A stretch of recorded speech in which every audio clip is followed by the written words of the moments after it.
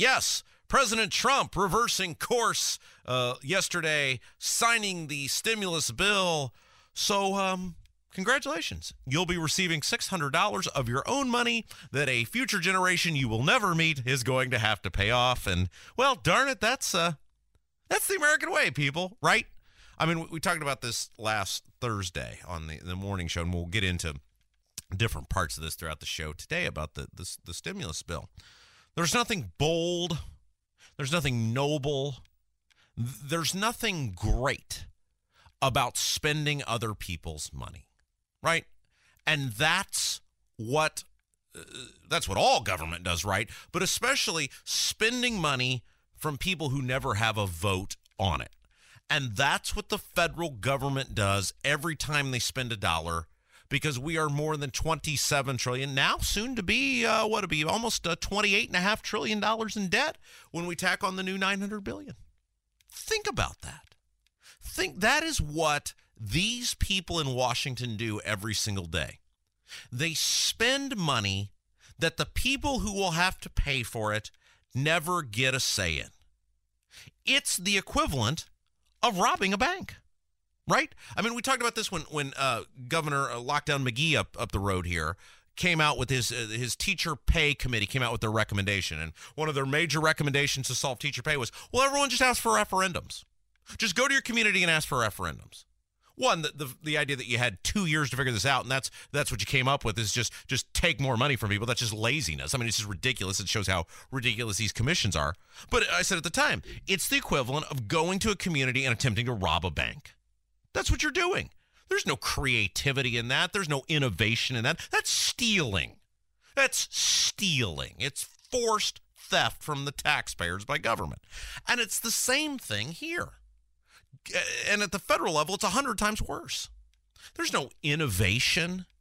There's no creativity. There's no thinking outside of the box. What they're doing here is printing money and forcing future generations who have no say in it to pay for it. It's gross. At least at the state level, you have a say in these idiots. And if you want to keep voting for them, and if you want to keep, as we do here in Indiana, just blindly voting for someone because they have an R next to their name, even though they don't govern anything like a conservative or anything like what a Republican professes to be, well, then that's on us. You get the government you deserve. But in the case of the federal government and just blindly printing another $900 billion, people we will never meet are going to have to pay for that. And that is a complete dereliction of duty.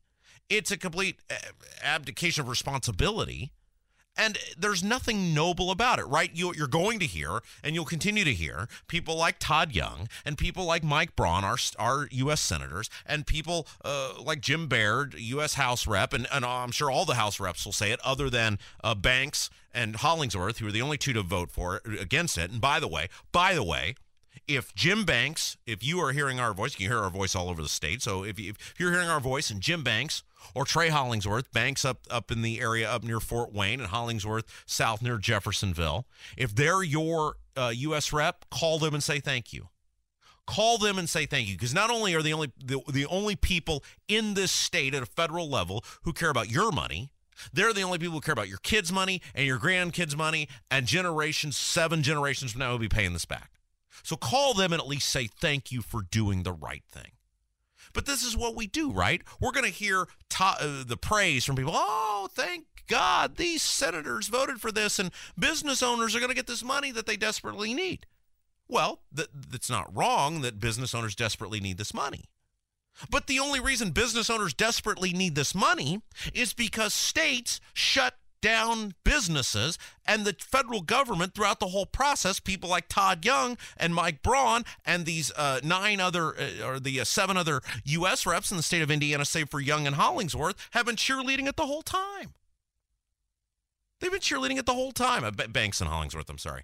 I mean, think about during the election. Todd Young was out campaigning for Eric Holcomb. Eric Holcomb did immense damage, the governor of the state of Indiana, to businesses. He created billions, literally billions of dollars of economic calamity. And Todd Young came out and said, Eric Holcomb's great, you should vote for him. That's right, that's how we do things. Well, then Todd Young wants you to think he's noble because he printed $900 billion of new money that you're going to have to pay for, that future generations are going to have to pay for. This is the way this whole thing works. It's a big scam. It's a big ruse. These people are using other people's money who never have a say to buy your support. And they want you to think they're great. There's nothing great about it at all. There's nothing noble about it at all. There's nothing likable about it at all. It's gross. And at some point, because we talked about this last Thursday before we went to Christmas break, 79% of the U.S. debt isn't held by China, isn't held by another foreign government. It's held by us.